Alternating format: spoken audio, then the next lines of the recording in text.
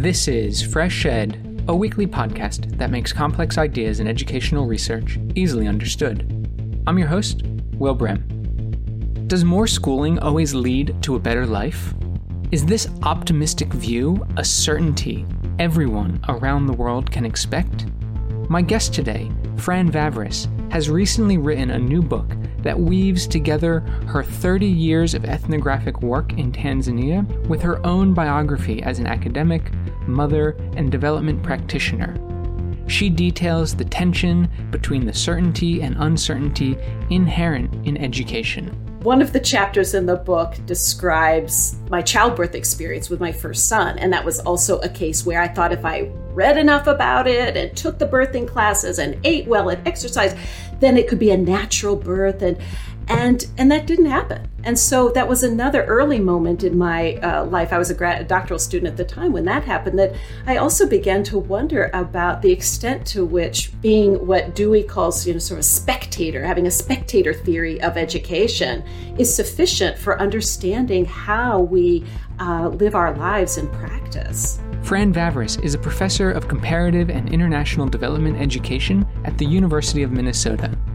Her new book is Schooling as Uncertainty, an ethnographic memoir in comparative education. Fran Vavris, welcome back to Fresh Ed. Thank you for inviting me, Will. It's a pleasure to be here. So what first brought you to Tanzania about 25 years ago? I went to Tanzania for the first time when I was a master's student at the University of Illinois. I was in an applied linguistics and African studies program, and I had received a 3-year foreign language and area studies fellowship to study Swahili. So after the first 2 years of Swahili study, I was eligible to apply for a Fulbright Hays group project abroad in Tanzania, so Kenya and Tanzania. So I went there for a summer of intensive Swahili study, and this was back in the summer of 1990. So I have actually been going to Tanzania for more than 30 years, and I had no idea that 31 years later, I would still be so deeply connected to this country. Wow, that's quite amazing. I mean, to want to learn Swahili, that's an unusual desire, particularly, in America, the languages that are taught in schools usually are German and French. And so why Swahili? Well, perhaps one reason is that my father was a linguistics professor and my mother was taught Spanish for many years and then English as a second language. So in my family, we were always talking about languages, and no one had studied a Bantu language, but I knew that there was something called the Bantu language family. But more directly, my senior year in college, I had the very good fortune of meeting Manning Marable, the late Manning Marable, who some of you may know, wrote the Pulitzer Prize-winning book on Malcolm X. And he was a visiting professor at Purdue University, where I did my bachelor's degree. And so I was one of only 3 students in his class on African, I think it was called African post-colonial history. And we spent about a third of the semester reading about Tanzania and talking about Julius Nyerere, the country's first post-independence president. And I became just completely captivated by the adult education and primary school focus of the Nyerere government. And it was Manning Marable who said, there are fellowships where you could, for your master's degree, study Swahili.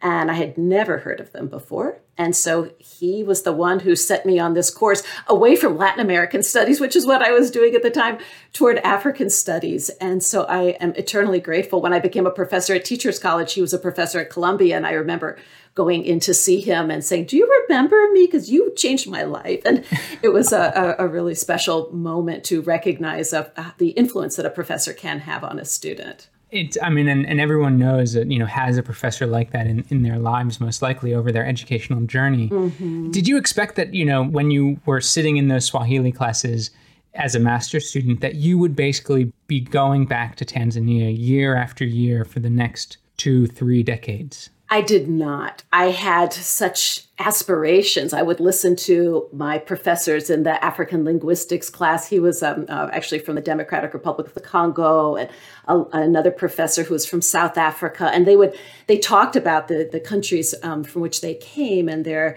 love of these places. And I was in a sort of captivated in that sort of exoticizing way that many of us are early on in our careers when we are interested in another part of the world. But it wasn't until the summer that I spent in Tanzania that I realized that there was just something very special for me about being there and trying to understand this language that was quite different from German and Spanish, which I had studied. But more importantly, when I did visit a school, I was filled with questions really about how was it that some kids got into school and others didn't? Why were teachers teaching the way they were teaching? And it just opened up many more questions for me than answers. And so I hoped that I would have the chance to go back and do some research at the time. But what happened, as I document in the first couple chapters of the book, is that I did go back to Tanzania 2 years later for a year. But I was the trailing spouse, and I didn't find that role to be very satisfying. And I was filled with doubts. I wasn't coping well with this problem and that problem. And so I actually left Tanzania for about 6 weeks during that period and left a new spouse, left this country. I don't know if I'm coming back. Something happened that I describe in the book that led me to this kind of moment of existential doubt. And so during that period of being back in the United States, I thought a lot about how am I possibly going to be able to do the research in Tanzania and live in Tanzania, which was my goal for, a couple of years, and do it in a way that would, sustain me and allow me to accept my shortcomings as a person. So after a while, I realized, I think I need to give another chance. And so I went back to Tanzania and spent then the rest of this year teaching at the school that becomes the heart of this entire book. So can I ask what changed? Like what made you realize it was time to go back? Well, I spent those 6 weeks with this group of women with whom I lived during my master's degree at the University of Illinois, and they became very, very close friends. One of them comes to Tanzania several years later when I was living there, and she's described in the book too. And so these women, including my own sister who was there at the time, said, look, you have unrealistic expectations of everything from marriage to being a researcher. And so, the romance of both is an obstacle to your flourishing, which is this idea, in a sense, of cruel optimism that we can talk about a little bit later that lies at the center of this story. And I also thought that after talking to my parents and hearing them describe their struggles as newlyweds and their difficulties over the years, that, I did have unrealistic expectations. I thought if I read a book about how to be married well, if I read a book about being a researcher, then through this educating of the self, I could do those things that were described in these texts. And as I discuss throughout the book, education is not a way to alleviate uncertainty. It may minimize it in many ways, but it doesn't eliminate it. It's like you approached it from an academic standpoint, right? These life problems. Oh, completely. And one of the chapters in the book describes my childbirth experience with my first son. And that was also a case where I thought if I read enough about it and took the birthing classes and ate well and exercised, then it could be a natural birth. And that didn't happen. And so that was another early moment in my life. I was a doctoral student at the time when that happened, that I also began to wonder about the extent to which being what Dewey calls, sort of a spectator, having a spectator theory of education is sufficient for understanding how we live our lives in practice. So that this sort of tension between trying to have certainty in our lives versus the inevitable uncertainty that happens, and the role of education that plays in helping us sort of navigate that terrain.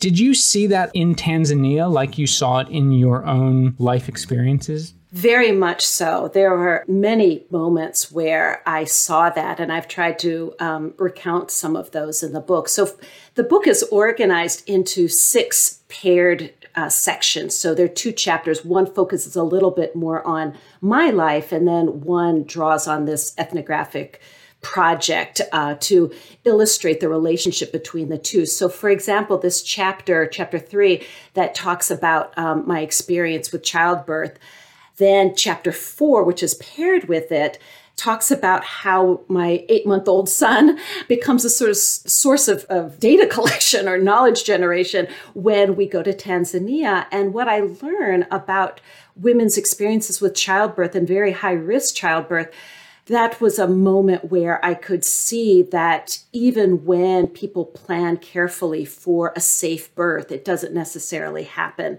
So that chapter describes actually a couple of deaths in the community the year we were there for my doctoral research. So in one case, the daughter of a teacher at the school, newborn, dies because she's taken to a hospital where there weren't a sufficient number of doctors that night. And a student at the high school dies due to an asthma attack, and he couldn't get to the hospital in time. So even though this young man was part of a very small percentage of the population at the time, about 15%, who had the opportunity to go to school, being in school at that moment in a rural school with no transportation led to his death. It's quite tragic, isn't it? It is. It was a very sobering time. So is this where cruel optimism comes in? So how does the idea of cruel optimism come in then to help us understand, that experience plus, some of the experiences that you were having? Yeah, well, so Lauren Berlant is one of the scholars who has helped me to think about this project over the several years that it took to write this book. And she has an entire book called Cruel Optimism. So in brief, she defines it as, and I'm quoting her here, a relation of attachment to compromised conditions of possibility. So it's the idea that when we become attached to something to which we aspire, that attachment itself can compromise our well-being. And so in the latter half of the book, especially, I try to link the idea of cruel optimism to aspirations. And so the work on aspirations is rather vast. People like Arjuna Padarai have written about it, but I draw most extensively on anthropologist James Ferguson's work, which I've been reading since I was a doctoral student, and his classic text, The Anti-Politics Machine, came out, I think, in 1990. And his more recent work in kind of critical development studies based on his many years of working in Southern Africa talks about aspirational equality, and that there isn't equality in realizing our aspirations if we think about global socioeconomic inequality that makes realizing aspirations much more difficult for some folks rather than others, and especially people from low-income communities in Southern and East Africa in this case. So there are two chapters toward the end of the book where I really look at cruel optimism in relation to aspirations and educational policy and how sudden changes in policy can thwart the aspirations of those who hope to further their lives through education. And one of the chapters is an example based on this year that my family and I spent at a teacher's college in the Kilimanjaro region. So fast forward from my son being 8 months old to now he's a sixth grader with a younger brother in third grade. And so we lived at this college. But anyway, I was teaching at the college as well as being a Fulbrighter working on a longitudinal research project nearby. And the school year started in August of 2006. And in October of 2006, the Tanzanian government announced that all teacher training programs for secondary school teachers needed to graduate their students by the end of the year so that they could start teaching in secondary schools in January, rather than graduating in May with a whole additional semester of preparation in a 2-year teacher training program. And so what happened then was that we, the lecturers, had to completely redesign our diploma program, cutting way down on student teaching opportunities and much of the curriculum that we had. Well, the effects of that change were, first, the faculty, my colleagues, were frustrated. They said, we aspire to be lecturers and academics like you, and we know that in the rest of the world, academics do research. And how can we possibly do research when we now have to teach even more quickly, more intensively? And then over the years since then, the college has expanded dramatically into a university with thousands of students from the small group that year. So my colleagues have very few opportunities to work as academics doing research. And the second outcome of that policy had to do with the students themselves, these aspiring teachers. They were sent off then to teach without, a full program under their belts, without the kind of experience they had hoped for. So my colleagues and I developed a program that we called Teaching in Action. We invited back our recent graduates from the college and helped them deal with some of the challenges that they were facing in teaching in rural schools with few resources and implementing the learner-centered pedagogy that they had been taught at the college, when that was pretty tough in a class of 80 or 100 kids and when senior colleagues didn't support it. So those are some illustrations of the way that an attachment to being a first-class academic or attachment to being a really good teacher may not happen because of policies that change and disrupt one's life. And I should say that the reason Tanzania decided so quickly to expand its secondary school sector was pressure from the World Bank as part of the debt forgiveness policies. That first they needed to expand primary schooling, which they had done several years earlier. And then the second phase was expansion of secondary schools. So there were secondary schools being built all over the country. And then teachers were supposed to be trained quickly to fill those schools. So it was the international change in policy that affected national policy, that affected the lives of teachers. And so my interest over the years in the kind of the anthropology of policy is based on the possibility of exploring such moments like this, kind of the lived experience of policy change. I keep wondering, could policy have had the opposite effect of being, instead of cruel, could it actually have been helpful, right? Could a particular policies sort of created spaces where people could then have, more optimistic aspirations than previously? I don't know if you've ever saw that in Tanzania, but it makes me think if policy can sort of produce that cruel optimism, I wonder if there's a flip side to that would be the beneficial optimism, let's say. Certainly. And the final chapter of the book looks at that, looks at both the cruel optimism and I guess the more positive optimism. I guess optimism is by definition positive. But anyway, what I do is from 2000 to 2012, I was involved in a longitudinal project in the same community, looking at the changes in a group of youth who were in the final 2 years of primary school in the year 2000, and what happened to them over the next 12 years when they could have gone on to secondary school. And this was right around the time in 2002 when the primary sector expanded, and then in 2006, they had this big secondary school expansion, starting in 2005, actually. So I examined the lives of 4 youth in this study, 2 women and 2 men. And what you see is that they had the opportunity to go to primary school, and they all went, 3 of the 4 went to secondary school. So that's unusual to have 3/4 of a group of young people go to secondary school. And among all the students in this study, only about 20% did. But these particular 4, these kids had something in common from their primary school experience that I thought made it interesting to look at their long-term trajectories.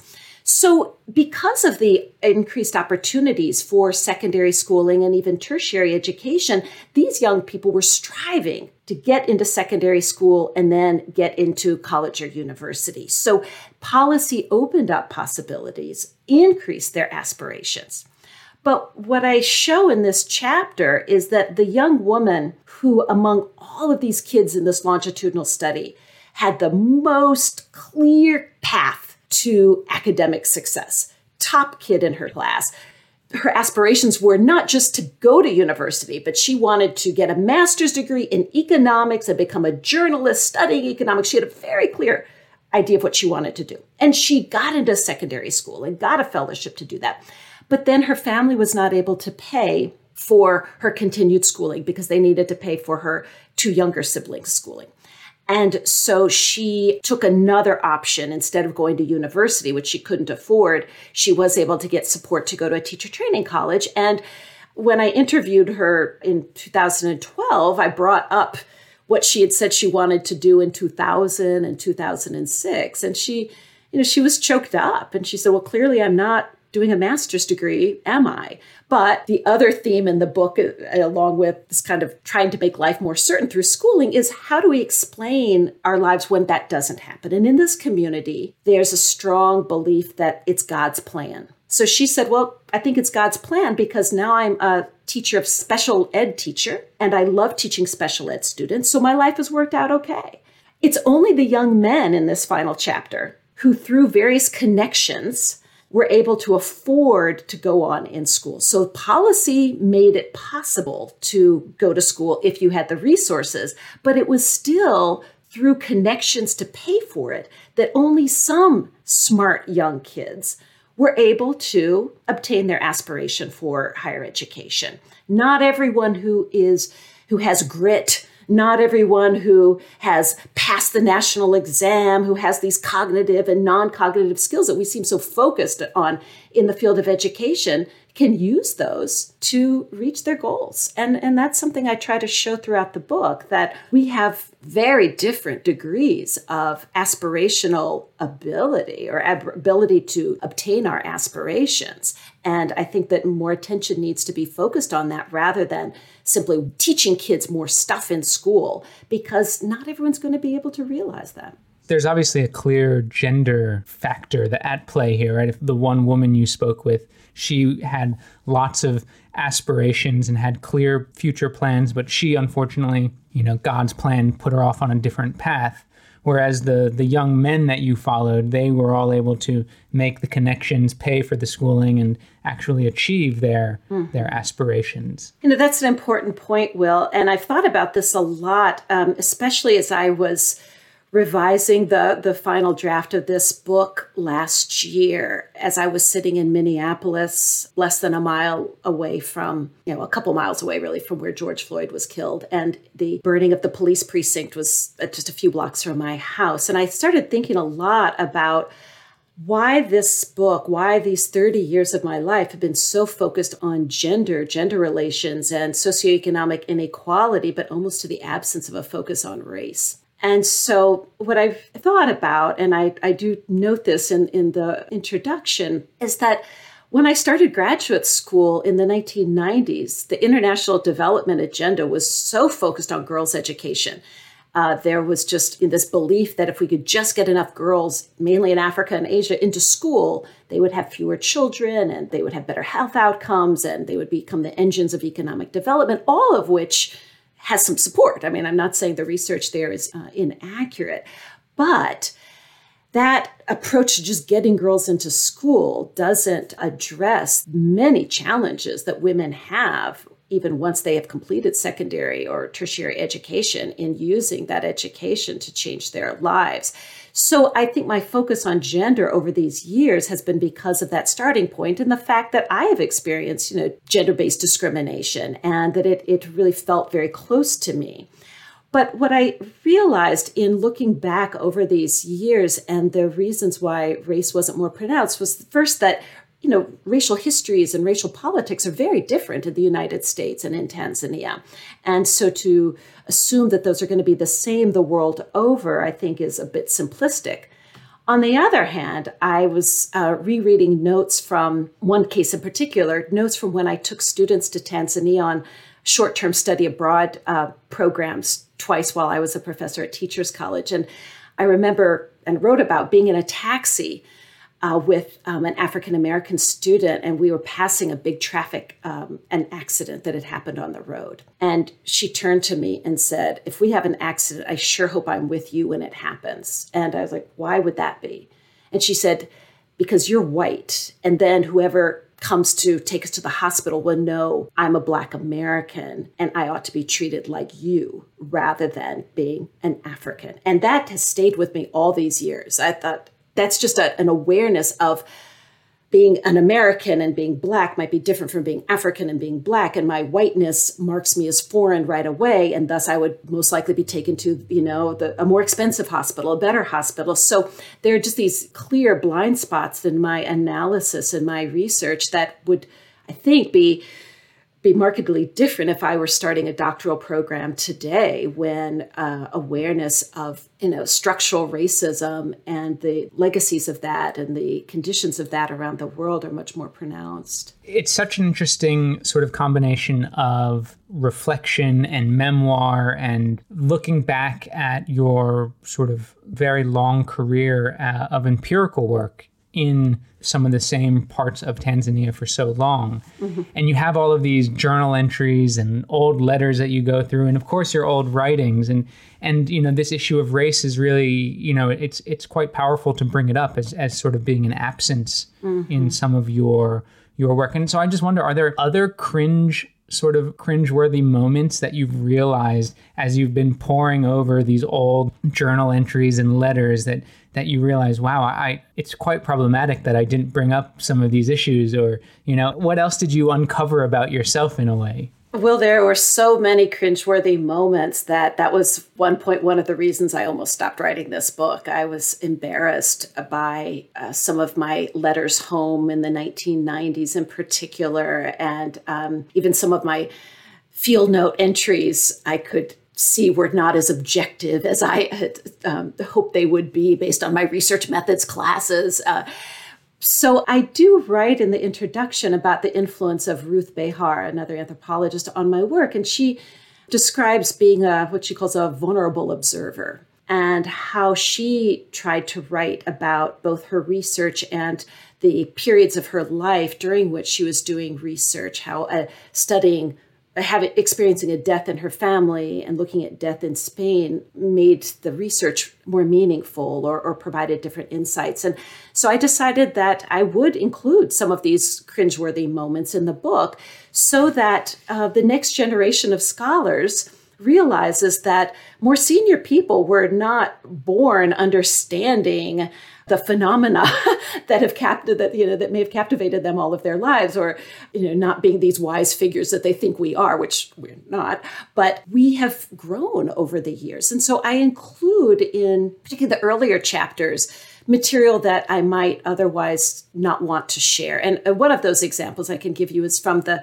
second chapter of the book, when, after returning to the United States for these 6 weeks and thinking through my life, I returned to Tanzania to this high school that I call Njema Secondary School. And the first week there teaching, the assistant principal, who becomes a very, very close friend and still is to this day, takes me into the canteen where the teachers are eating lunch.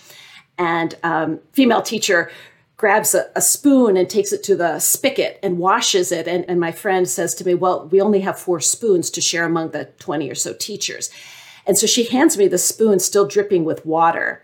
And I knew from past experience that untreated water for me often leads to stomach ailments. But I didn't want to embarrass her by drying off the spoon or washing it myself. So I just plunged in and started eating my beans and rice with the spoon. And this happened day after day. I would try to get there earlier and wash the spoon myself, and it never happened. People were so generous, like, let me give you my spoon. So by the end of the week, I'm sick. So I think a solution would be to go to the market nearby, and for what to me was a mere $20, I could buy an entire set of cutlery for the staff and give it to them as kind of a welcome gift. So I mentioned this to my friend the next week, that I would like to do this. And he says to me in his most polite voice, I'm sure he's thinking inside all kinds of things. He says, Madam, we have many more needs at the school than a new set of cutlery. And if you would like to make a donation, here are the things we actually need. I was terribly embarrassed, realizing that what I thought was a problem was not what the staff at the school thought was a problem. These are folks who were often not getting paid because the students hadn't paid their tuition because of the economic crisis in the country at the time. Mm-hmm. So buying new spoons was really a low on the list. And so I try to think about that using a concept that my colleague at Minnesota, Ruzbe Shirazi, describes as, I think, the violence of hospitality. And that, I think, is emblematic of a lot of work in international development. Let us help you to do what we think is a problem, even if that's not your problem. So I thought about that situation. That chapter is called Spoons, Strikes, and Schooling, because there was a student strike later on that year because of the bad conditions at the school for the students, as really kind of a good example of what has troubled me over the years about international development, even though I've also been involved in development projects. I mean, so your work reflecting back on your own personal experiences in Tanzania and your research in Tanzania over a few decades, Have you thought about any sort of larger critiques about the development industry itself that you've sort of, both researched and been a part of for so long? Yes, there are a number of critiques that I have made in previous works, so I'm not going to replay those here, but two strike me as especially important, and I think these are more lessons learned that also serve perhaps as critique, and one of them has to do with time. It takes a long time to build relationships, and relationships are the way through which we generate more meaningful knowledge. So the short-term consultancy work that many of us have engaged in, or many people engage in frequently, has its place. But that's not the kind of knowledge generation that I think is most important, because it leads to rather superficial understanding. And even after living in this community on several occasions and continuing to work there and have close relationships, there's still so much I know I don't understand. Yet I hope this book is an illustration of how long-term relationships can provide insights into the lived experiences of policy, the lived experiences of schooling, the uncertainties that plague people's lives in a way that I think someone who has spent 3 weeks in Tanzania would not be able to understand. And the second lesson is one that I've taken from James Ferguson's work. He wrote a book called The Expectations of Modernity, I think that's right. And in that book, he describes what he calls development in reverse. And I think this is a way of questioning the assumption of linearity in international development and in development studies more broadly. We assume that progress, development, is linear, that once you reach a certain stage, then inevitably you'll reach a next highest stage and so forth, until you reach this end point, which ironically looks like the United States. And I say that very sarcastically. But development isn't linear. I think about the experiences this past year of living through a pandemic, massive unemployment, 510,000 deaths just in the United States, political upheaval, the rise of fascism, nationalism. These are things that aren't supposed to happen once a country reaches a certain stage of development. So if we think about development as being precarious, as being uncertain, I think that it helps us to be cautious about our declarations about the accomplishments of development and even the potential for schooling to make certain any kind of progress. Well, Fran Vavris, thank you so much for joining Fresh Ed again. It's always a pleasure to talk, and congratulations on your new book. Thank you so much, Will. Fran Vavris is a professor at the University of Minnesota. Her new book is Schooling as Uncertainty. A transcript of today's interview can be found at freshedpodcast.com. Please note that opinions expressed on Fresh Ed are solely those of the host or the guest interviewed, not Fresh Ed, which takes no institutional position. If you've liked what you've heard today, please rate us on iTunes or wherever you listen to podcasts. Reviews really do help. Fresh Ed's team includes Sherry Yang, Nushik Waba, Fatih Akhtas, Ingjung Cho, Obafemi Ngunle, Dian Jiang, Zhou Fei, Annabella Boteng, Anya Lin, and Phyllis Minash. Original music for Fresh Ed was created by Digital Primate. Fresh Ed is an independently run podcast without advertisements and is made possible by the support of the Open Society Foundations, NORAG, and listeners like you. Please consider donating to Fresh Ed by visiting freshedpodcast.com/donate. Again, that's freshedpodcast.com/donate. Thanks for listening. I'm Will Brehm, and I'll be back next week.